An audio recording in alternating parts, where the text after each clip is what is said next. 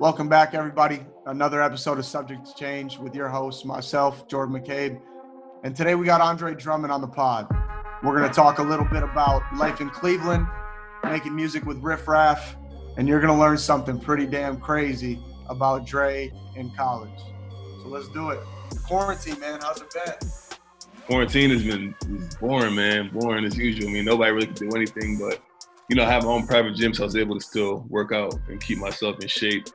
But other than that, it's just... You got your own court and weight room? Yeah. So you've been being able to, go after it every single day? Yeah, I try to go at least 2-3 times a week, get some work in, do something. Got you. How about I don't want to kill myself too much. Obviously, we're not playing, so I just trying to keep myself in shape until it's time to play again. So you're in a long off season right now. Yep. You're just kind of taking care of the body, getting ready for the next push and everything. Yeah, man, this thing is crazy, man. This whole virus thing is like everything up. Excuse my friends, but it's good. Let it roll. They'll fix it later. Oh, let it roll.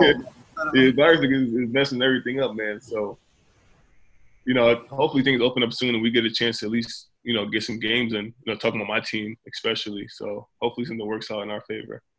Yeah, hopefully everybody, continues to wear a mask and stop freaking out at grocery stores and, just do the job, so we can get back to hooping and sports and everybody can be safe. But how's it been for you? I mean, you're going through it as well too.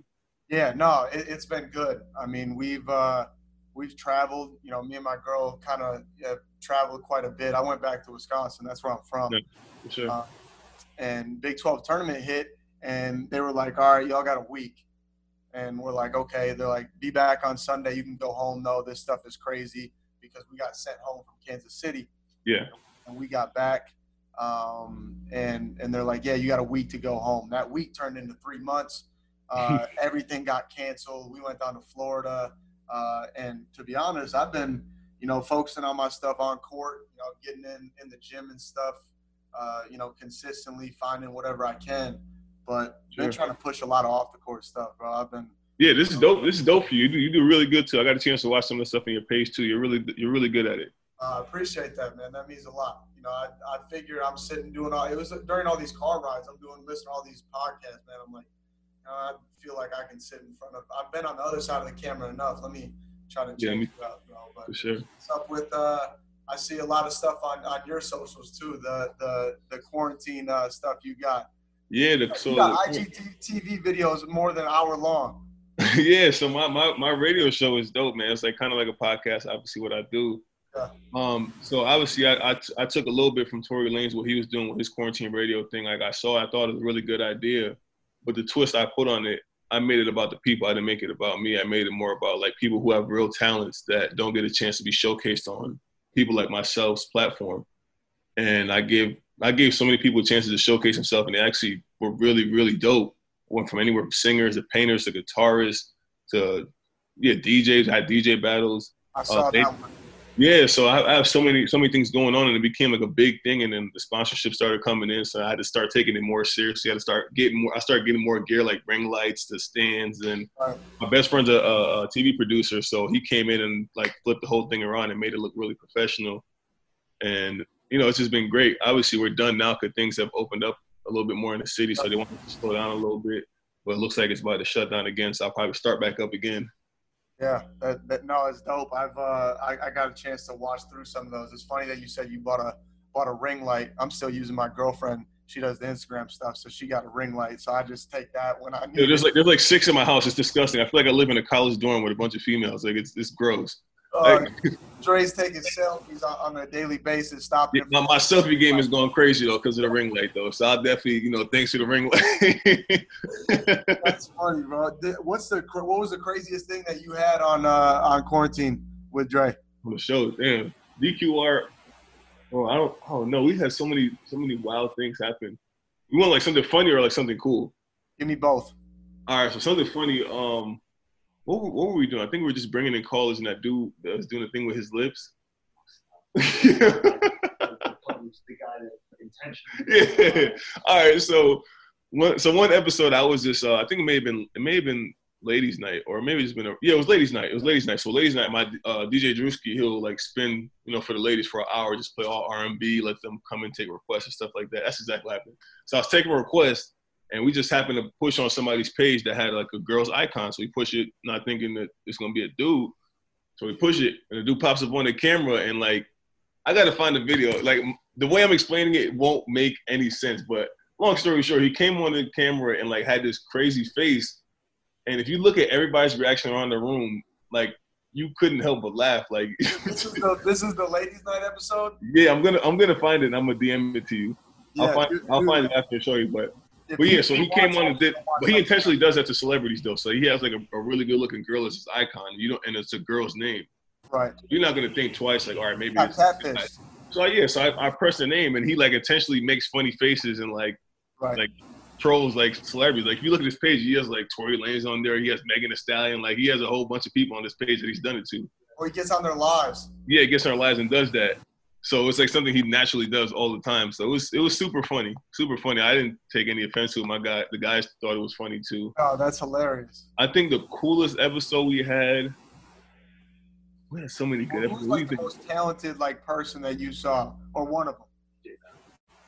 I think our DJ battle days are really good because like I started DJing before I started making music. We'll get into that later. I started DJing first, so our Mondays are like usually start the week off like with good energy, just old-fashioned competition. So DJ Drewski's faced maybe 4 or 5 or 6 DJs, and just hearing the talents of different DJs compared to my DJ, just hearing different sounds and the way they mix their stuff, that's just super dope for me talent-wise. I've had live singers come on the show. I had a guitarist on the show one day. Comedians came on the show. I had a comedy day. So like every day is always something different. So there's no real like favorite day for me. Yeah, I watched which ones did I watch? I watched the DJ battle. I watched I did watch part of Ladies Night. I didn't get to that one part, but the comedian one I got to go back and watch. Did you guys have some the stand-up ones are really funny. I think the artist day too is really, really good too, that we bring in like unsigned artists that play like unreleased. I even had signed artists. I mean, I had all kind of people. I had PNB Rap on my show. I had Safari. I had Torian Prince come on the show. Aaron Gordon was on the show. Yeah. JaVale McGee showed up to the show, did trivia day with me. Like, so I've had a lot of big names come on to the show. Big names. And this is something that you just started, it was just something positive. I had nothing to do with myself. I was working out and I was driving myself mad. Like I would work out in the morning, come home and have nothing to do because I can't go to a restaurant and have a drink or go eat. Right. I'm just sitting in the house like going stir crazy. And I just woke up one day and I was watching one of Tory's lives. I'm like, damn, I could do something like this too, but like put a whole different spin on it to where it's not related to what he's doing, but he still gets his credit for something he started. Right. And, when I did it, I didn't think much of it. The first episode didn't really do that well, but I was like, I'm going to really plan this out. So I started like, my notes are like full to like endless of how many ideas I have on there for shows. And I started taking it serious and the numbers started climbing like day by day. And mind you, I'm doing it 6 days a week. Fridays are my day off. Yeah. So to have my numbers grow that much in that short period of time was really cool for me. I ended up loving it. And kept doing it. Have you seen like an uptick with like your fans and engagement on socials where people are like liking that? People miss it. People keep asking me like why haven't I done this show lately? But due to the higher ups, they wanted me to slow down for a little bit because the public is starting to open up and they didn't want to invest too much time in that until things die down a little bit more. Okay, so they don't want you still pushing that right now. And I mean, as of right now, because obviously I'm starting to play more. There's more you can actually go to restaurants to eat now, so people aren't staring at their phones all day anymore. Like if you look at the numbers, analytics, like the numbers are down a lot more. But people are able to go to beaches and go to restaurants and do things like that. So man, it made sense to me to want to slow down right now because at the end of the day, people have short attention spans. When there's more things going on, they're gonna want to leave and do it. Oh yeah, for sure. I mean, regardless if they like it or not, like your favorite TV show could be on, and somebody says, "Let's go get something to eat." You're gonna get up and leave. Like I can watch that later. Yep. Yeah, it's all based on. I mean, everything with socials. Some people get bent out of shape about putting in investing time in, but it's like an investment, and you got to watch where the trends are going. Like you said, people had nothing but time, so I mean, jumping on something like that I thought that was really dope scrolling through and watching some of those. But I'm Yeah. interested to see where it goes. Yeah, which is why I really enjoy being on TikTok as well too. Because just the fan engagement there too. I got to bring a whole different crowd from there to my page too. That brought a whole new stream of people to watch my page. Like my views on everything is going up drastically just from making videos on TikTok. And some people doesn't even know who I am. They think I'm like some TikTok star, which is even funnier for me. Because like all my videos go viral on TikTok, and half these people are like, yo, isn't this guy an NBA player? Like, what the hell is he doing? Yo, how long you been on TikTok? Maybe less than a month. For real? You been cranking videos out? Yeah, no video I have is under 50,000. Like I have two over 1 million, a bunch of them over 500 to 800K, and then there's some of them stay at 50. TikTok's the ticket right now. I really think that. I mean, for people trying to push socials, because you can link that Instagram, link your YouTube and stuff. And I don't know, something about Instagram. I don't know. I think it's had its time and it'll always have like a place. But TikTok right now, I wouldn't even say that. It's more because the people's attention spans are shortening, and TikTok is shorter 60 second to 15-second videos. So quick scroll, let it look cool. All right, next video. And then you end up getting stuck on there because they're so quick and it keeps your mind going.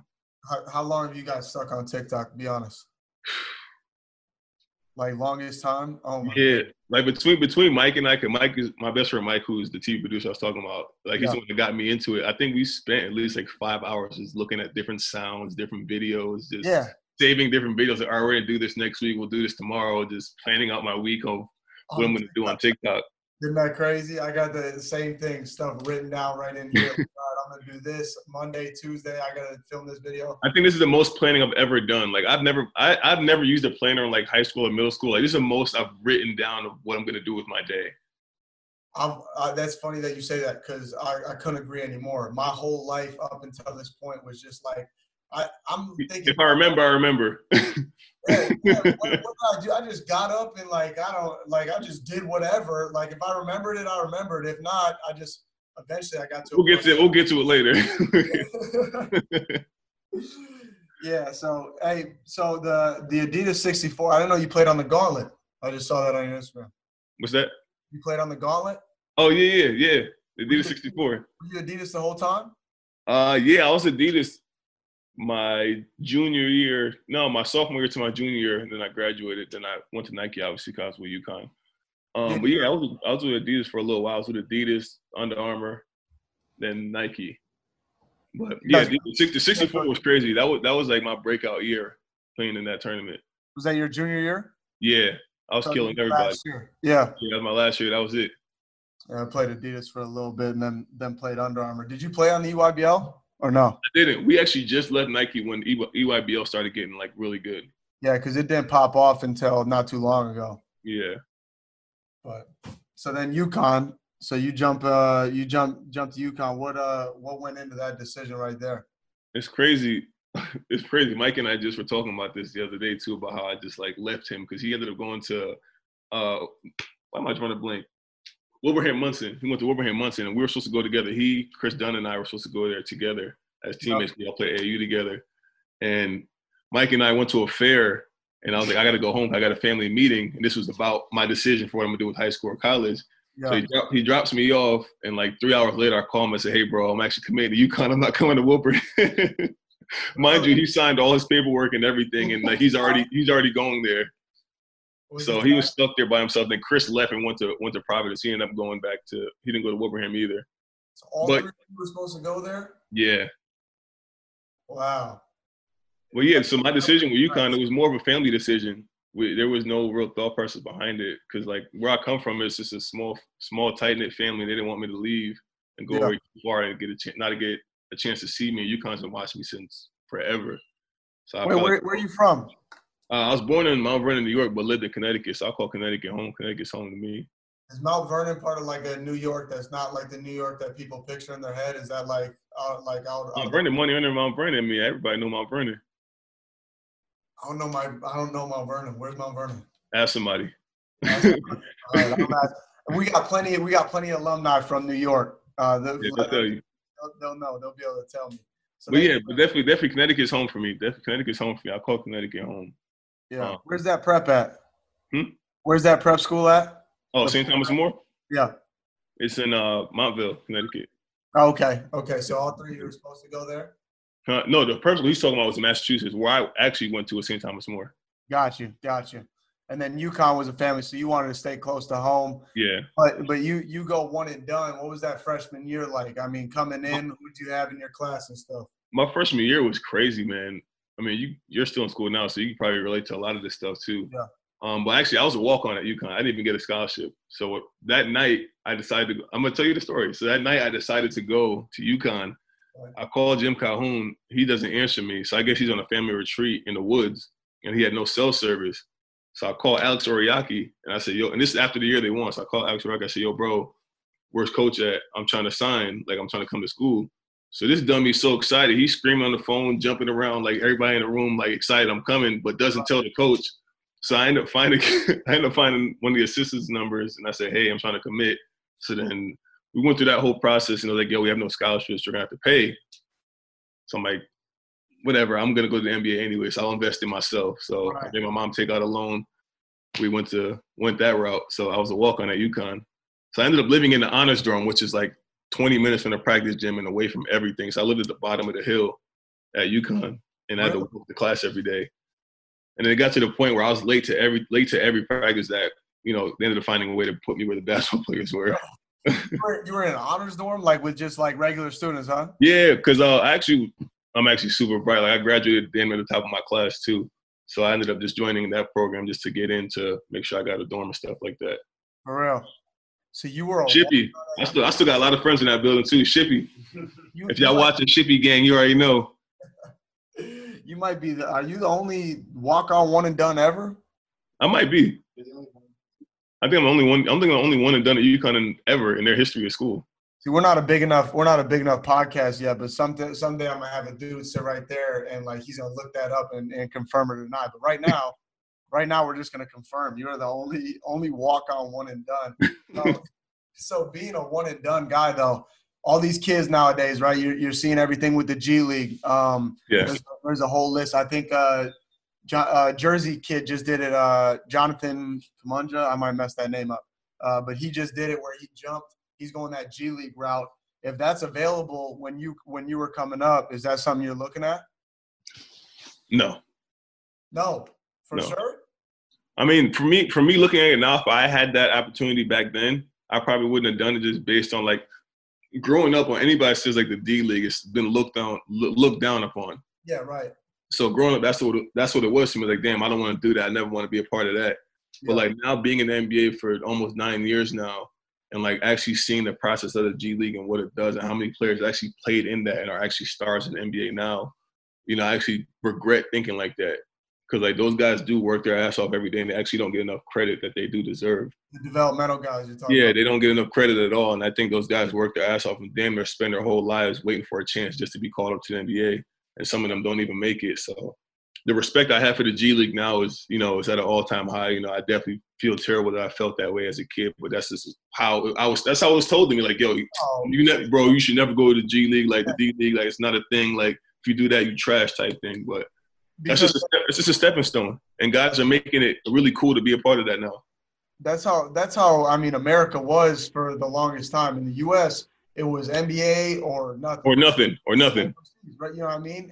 And overseas, you're looking at they got their top level teams, and every club has like 3 or 4 teams, three or four like steps and levels and rungs. And I think all credit because growing up, I was the same way. You were told D League, blah, whatever, that ain't nothing. Anybody can play in the D League. Yeah, which is not true at all. I mean, you can get cooked in the G League.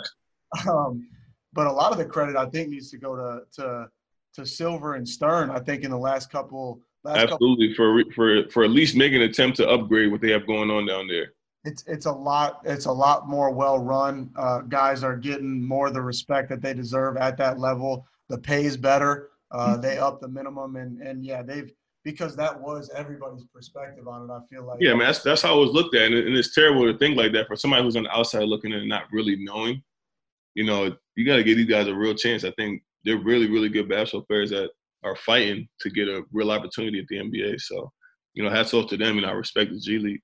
Oh, for sure. I mean, there's a lot of really talented guys in there and in other leagues as well. But But to touch on your point too about how I feel about that, about guys making that jump from college yeah, to the G League. I mean, it's a new day. It's a new era. Like the kids now are so advanced. It's like it's crazy to see like how skilled these kids are at this age. Like I could say now, like me being the player I am now and watching how I was in high school and watching these kids now, I would have got cooked. Like like they would have killed me in high school. Like it was crazy to see how athletic, fast, and smart these kids are nowadays. So I don't think it's a bad idea to send them to the G League, because not only will it bring in some youth.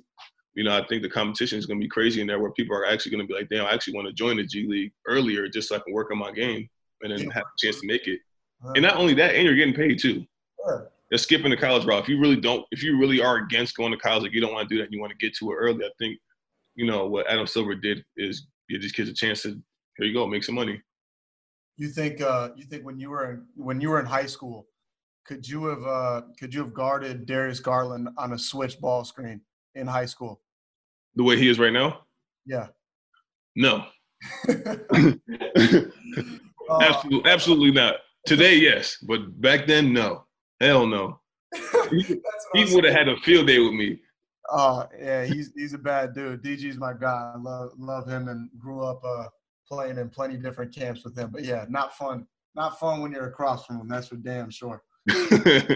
Oh my God, is he the shiftiest dude? Who's the shiftiest dude in the league right now? You know what? I think right now, being on his team and watching him live, like even in practice and just playing in the game with him, like he is so jerky. It's like he really can make people fall if he really tried to. Yeah. But he's smart. He's a smart ass basketball player, man. Like I love watching him play. Like when he really gets it and like the game is like embedded in his head, like how to play as an NBA point guard, he's gonna be disgusting despite his height. He still can finish over people. Yeah, I mean, yeah, he's athletic enough, but more importantly, he's crafty enough. He uses his weight. He gets into people, and he's so damn fast. I mean, not only is he shifty, but he's so fast. It's crazy.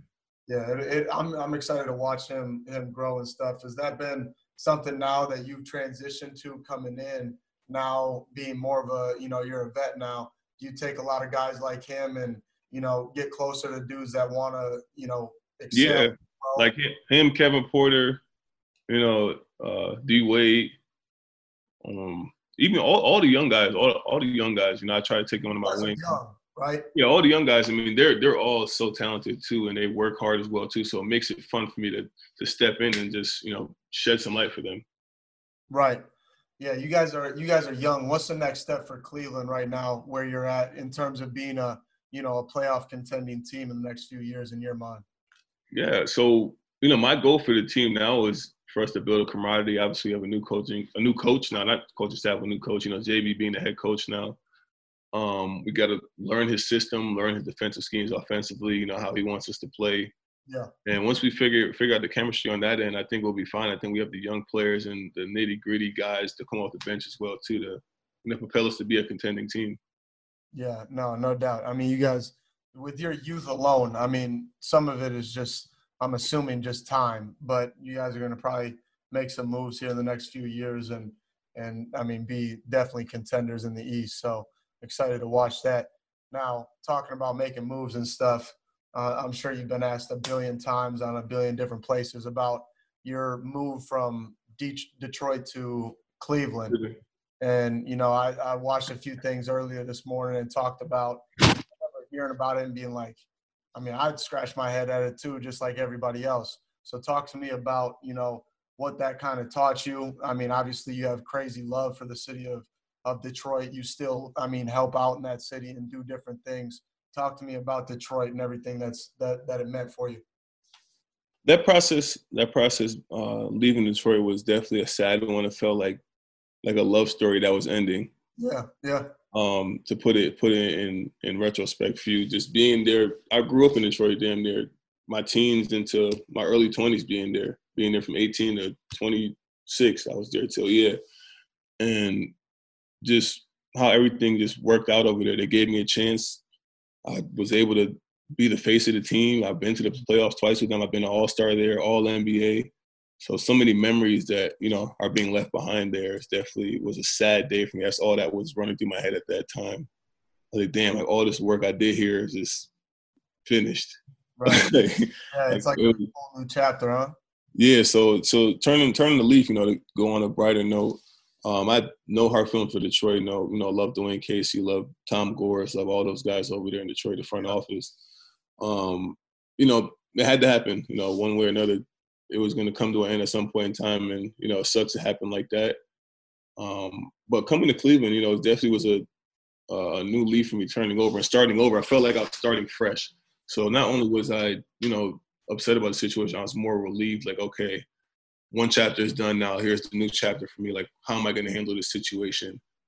And when I came in, my mindset was just all positivity. You know, I love being here. Cleveland did a great job at helping me get adjusted and acclimated to the city. The fan base is outstanding here. They make me feel very wanted, so I love being here. The team is great. We have young guys that are willing to play and willing to work and find ways to become great.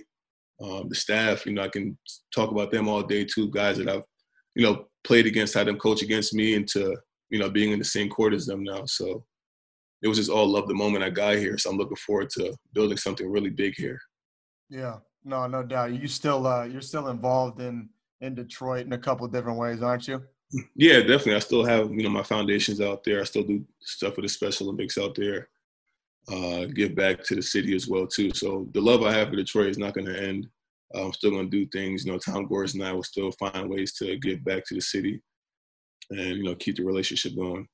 Yeah, I mean, dude, I had respect for you well before we started pressing record today. But tell me a little bit about the Special Olympics, where you kind of got involved in that. Because for me, growing up, my grandfather was huge on that. He always wanted me, volunteer here. You know, he would set it up, bring me, and that was just something we always kind of, cherished for my family. So hearing that is crazy. I didn't know that. Yeah. So my second year, actually, no, my first year. So I had a stress fracture in my back, and I was supposed to be in a rookie sophomore game, obviously, and I couldn't play. So my agency set up a couple of appearances for me just to keep me engaged, just to stay around. And the Special Olympics basketball game, All-Star game, was one of the things that I was a part of, and I was the head coach. Really? And I'll never forget this day when I walked in. I didn't know what it was. I didn't know much about it. I've heard Special Olympics before, but I didn't know what it was really about. And when I stepped on the court and I seen these kids and how excited they were to see me, and just the joy it brought me, I went all out that game. I put on a mustache, a hat, and everything. Like, I was the whole different person for the game. I wasn't even Andre Drummond for the game. My name was Reggie. I remember to this day. I changed my name to Reggie, and they was calling me Coach Reggie, like, throughout the game. And, like, just to see the joy they had and how much fun they were having, I stepped on the court, shot a couple shots to them too, and the relationship built from there. And the next year, they had me come back again and do the same thing. And, you know, obviously the relationship was so big and they loved me so much that they were like, hey, we would love for you to be the global ambassador for Special Olympics. So you're a global ambassador for Special Olympics? Yeah, so that's kind of when I started going hard for them and started really pushing, you know, the equality. And, you know, from there on out, it's just been great for me. I actually just became the ambassador for Best Buddies now too.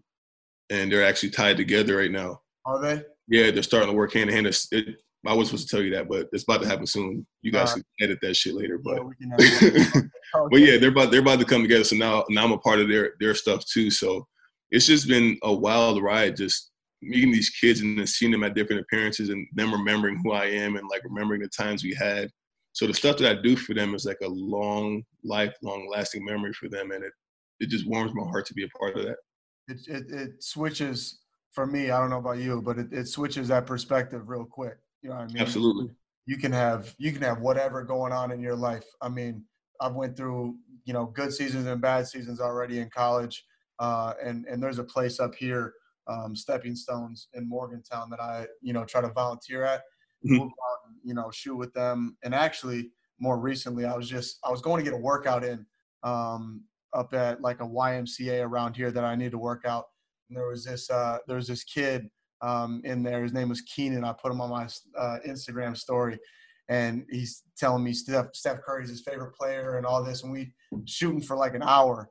And I remember, because this whole summer has been dedicated to, I had specific things on my shot I needed to fix. I want to reroute this and that, and I was so frustrated. Like, I don't know if you ever went through a time where you kind of lose, you know, that love a little bit. Yeah, I know the feeling. I can tell you a story.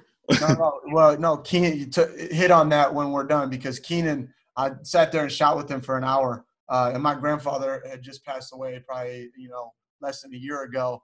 Something weird about it, bro. I was in the gym, and Keenan comes up to me, and, you know, I believe he had Down syndrome. He was talking to me, and we were shooting, and it was the weirdest thing. And all of a sudden, I'm like, dude, why am I so pissed off at everything? I'm so irritated and all this. Yeah. I could play basketball for a living. And I showed him some videos, you know, me playing against Steph Curry. He went crazy. He was going nuts. And it was just me and him in the gym, man. But it changes that perspective real fast. That's dope, man. No, that's really, really dope. You know, for me, I love those kids, man. It's amazing. And there's this one girl, her name is Natalie, super, super beautiful girl. She's a part of Special Olympics. Every time she sees me, she really jumps on me. I think there's a picture on my page. You could probably find it and throw it here in the clip. But yeah, every time she jumps on me, and it's such a warm feeling just having these kids, you know, respect me so much for, you know, being there for them and always being there for them. Yeah. Yeah, they could care less, you know, that you're in the NBA, but the fact that you're there spending time and you know, having fun. They have so much fun at those events. They love it. It's like the best day of their life every time they're there, and they remember it every time. Yeah, man. No, that's definitely something down the road. Special Olympics is a place that I definitely try to venture into and help out, because that's the best stuff in the world. But all right, hey, we just got real serious. But no, that needed to happen because I had no idea. I was looking you up and some of your stuff that you don't see on the surface, and I knew you had some foundations that still reach back into Detroit. But let's talk about here. Let's use these last few minutes to talk about some more lighthearted stuff. You touched on it early, and you said you were a DJ before anything. When did that start? Because you were big into music, and I got questions with all that too. But tell me about the start. So every summer, so like being an NBA player, like all you do is think, sleep, and breathe basketball for those 9 to 10 months you're playing basketball. Yep. So after like my third year in the NBA, I'm like, yo, I need something to do with myself in the summertime. So I was like, all right, I'm gonna call all my summers challenge summers. I'm gonna teach myself something new every summer. And I've done that ever since then. So from 2014 to present day, I do something new every summer and try to master it. So that summer was to learn how to DJ. So I bought all the equipment, started YouTubing videos. I started meeting different DJs. They taught me different tricks, and I ended up mastering how to DJ. I DJed in London, Denmark, Miami, LA, New York, Detroit. I was just about to ask, like, have you ever done did like a show? And I didn't expect all that, but all right. I've done shows in so many places, so it's been wild. And then after that summer, I got to a point where I was so tired of playing other people's music. Like, damn, I like the reaction of like me playing some other music, but I want the reaction of them singing my lyrics. Yeah. Okay. And that's when the whole making music process started becoming. I started like drifting away from that. So that was my next summer project. So 2015 is when I was like, all right, I'm gonna learn how to rap. So then I started doing that. I started freestyling, started placing words together, seeing if I can, you know, really make some stuff happen. Yeah. And it was terrible in the beginning, really bad, really, really bad. I'm still getting better to this day. It was really bad. Like I have my first song that I ever did in my phone. I always go back to and listen to the stuff I do now. I'm like, damn, I came a long way. Right. So that summer was just learning how to do that, and then that was kind of my project for like the next couple of summers after. Like I still did little projects in between, like taught myself like finance and stuff, like how to learn read and buy stocks and bonds and stuff like that too. The summer before. But yeah, so that's been my project ever since, to like master the music archive. I feel like I haven't mastered it yet. So like that's where I'm at now, like still trying to get to that. I actually dropped my first project in 2018, and I'm done with my project now, putting it on my birthday on August 10th. Oh, so your birthday, you're dropping it? Yeah, so I'll drop all my project on my birthday. Oh, I love it. This one is crazy. It's like actually a 4-part album. Really? Yes, I'm doing different genres of music. So I have like house music, I have R&B, I have bangers, I have party stuff, I have all kind of stuff on there. So the EDM thing came from Mike. He made me start doing it. I actually loved it. So I kept going with this. I did a couple songs like that. I actually have a song with him too, so look out for that. Oh, definitely. So it's multiple genres in a single album? No, I split them in 4. You got 4 different albums? Yeah, and they're all, I think, what did I say, like 20 each? Like, yeah, something. 20 each on each project, 20 each on each. So that's 20, 40, 60. Damn. Oh my goodness. So this drops when again? Plug that. August 10th. I'm putting the first one out on the 10th, then I'll put the next one out maybe like 3 or 4 weeks later, then so on and so forth. So okay, so you So the first one is gonna be like all the club banger stuff on my birthday. Yeah. And then I'm gonna release everything else little by little after that. You come out swinging, but you got stockpiled for the next, couple months. Yeah, so I'll be fine. No, that's dope. That's dope. So you, I saw you. Did you meet Jody High Roller? Were you around him, Riff Raff? Yeah. So, you saw talking about the song we have together. Yeah, I saw the song you had together, but I didn't know if you actually were around this man.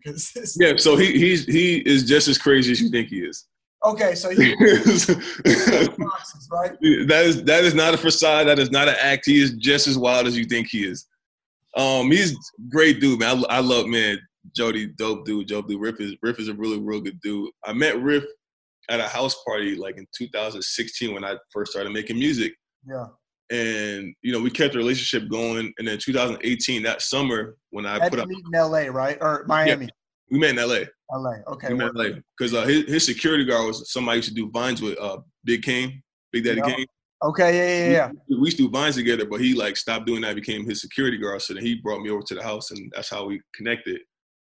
So 2018, the summer I dropped my first project, I ran into him again at a bar, and he's like, "Yo, how you doing?" Like, I'm good. He's like, "Yo, I'm working on my project right now.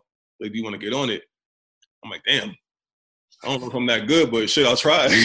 I'm like, "Yeah, I'll do it." So I put mad effort into the verse. Like the verse is maybe like 22 seconds. I put so much work into that verse. I'm like, damn, I gotta perfect this. I gotta do this right. I changed it maybe like 20 times, like different words on it. Like if you hear it, like I love it now. But anyways, so we record the song in the end of August and mix and master everything. So I'm thinking the song's coming out next couple of months. I'm like, yo, bro, when's the song coming out? Looking out for it. He's like, yeah, I'm dropping it soon. I'm like, all right, cool. A year goes by. We're in 2019 now. Beginning of the year, I'm like, yo, bro, we're still talking in between, but I'll say it periodically. Yo, bro, when we dropping the project, when we dropping the songs, oh yeah, don't worry about it. We doing this soon. 2020 comes. It's 3 years later now. So that song was done in 2018. 2017? 18. 2018, we did that song. And so he calls me. He FaceTimes me, actually. He's like, yo, I'm about to put the song up. I said, Riff, what the I said, what's good, bro? I said, this is 3 years later. I almost forgot about. We actually did 2 songs together. I forgot. And he's been holding on to them. I said, yo, bro. I was like, huh? He's just holding on to them? He's just holding on to them. So for people that like hear music, like don't think that happens all that year. Like they probably recorded that years ago and they're just now putting it out. That's crazy. I never knew all that. That's so wild.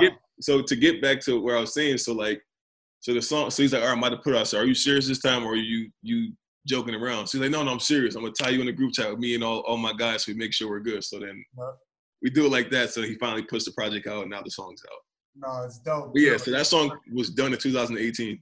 That's wild. That's what I can't imagine what Riff Raff is like in a house party though. If that's the first place you met him. He actually was chilling that day. Really? Yeah, he was actually chilling that day. I think I came on one of his off nights. I don't think I would have guessed he didn't have. But in the studio, he's very, very funny.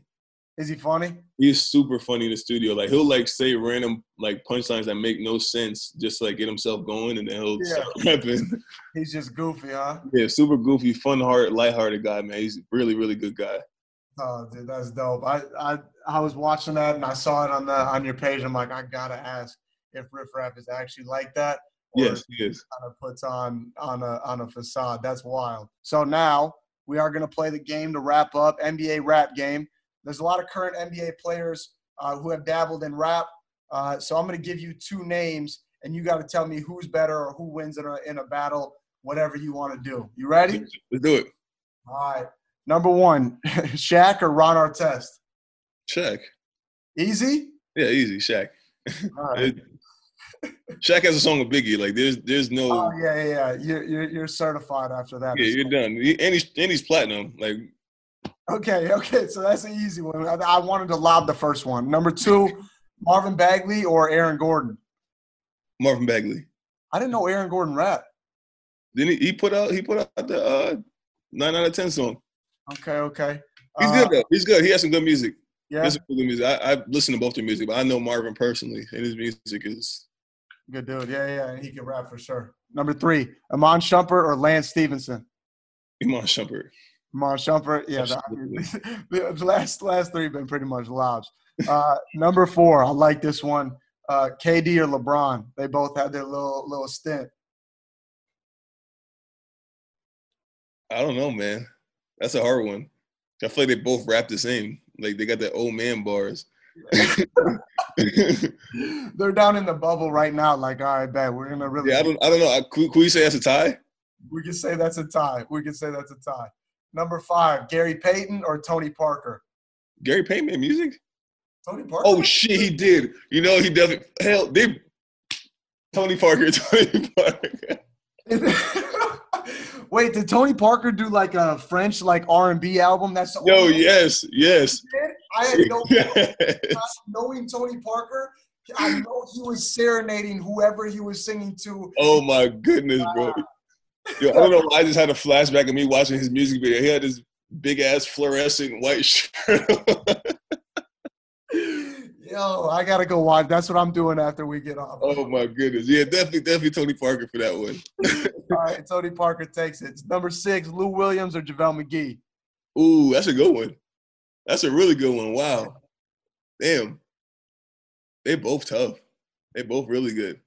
We'll say a tie for that one too. Tie for that one. Okay. I like them both. Allen Iverson or Kobe Bean Bryant. Rest in peace. Ooh, that's another good one. Smarter. They both got like one really good song. Yep. We gonna tie that up too, but we're gonna tie that one up too. Dre came in here. I'm making my own rules. We're gonna tie a lot of them. Number 8. This is my favorite one. Everybody knew it was coming. Lonzo Ball or Dame Lillard? You can't tie this one. I'm not letting you. I don't care. You can't tie it. Because I would tie it. Can I explain myself though? Sure. Why it would be a tie? So the reason why I say it'd be a tie is because Dame Lillard is nothing but pure bars and like lifestyle, like his life, everything he does, and has like really, really solid car ride music. Right. And I feel like Lonzo has more of like the up tempo of today's current music. Right. And they're both super talented, but if we're gonna go with bars and stuff, Dame Lillard 100%. All right, there it is. He takes Dame Lillard on the bars. All right, everybody, that was the NBA Rap Game with Andre Drummond. He killed it for us. Appreciate you jumping on, Dre. Oh, bro, appreciate it. All right, let's stay in touch, brother. Good luck coming up this season. Tell DG I said what up. Yes, sir. All right, we'll talk soon, brother.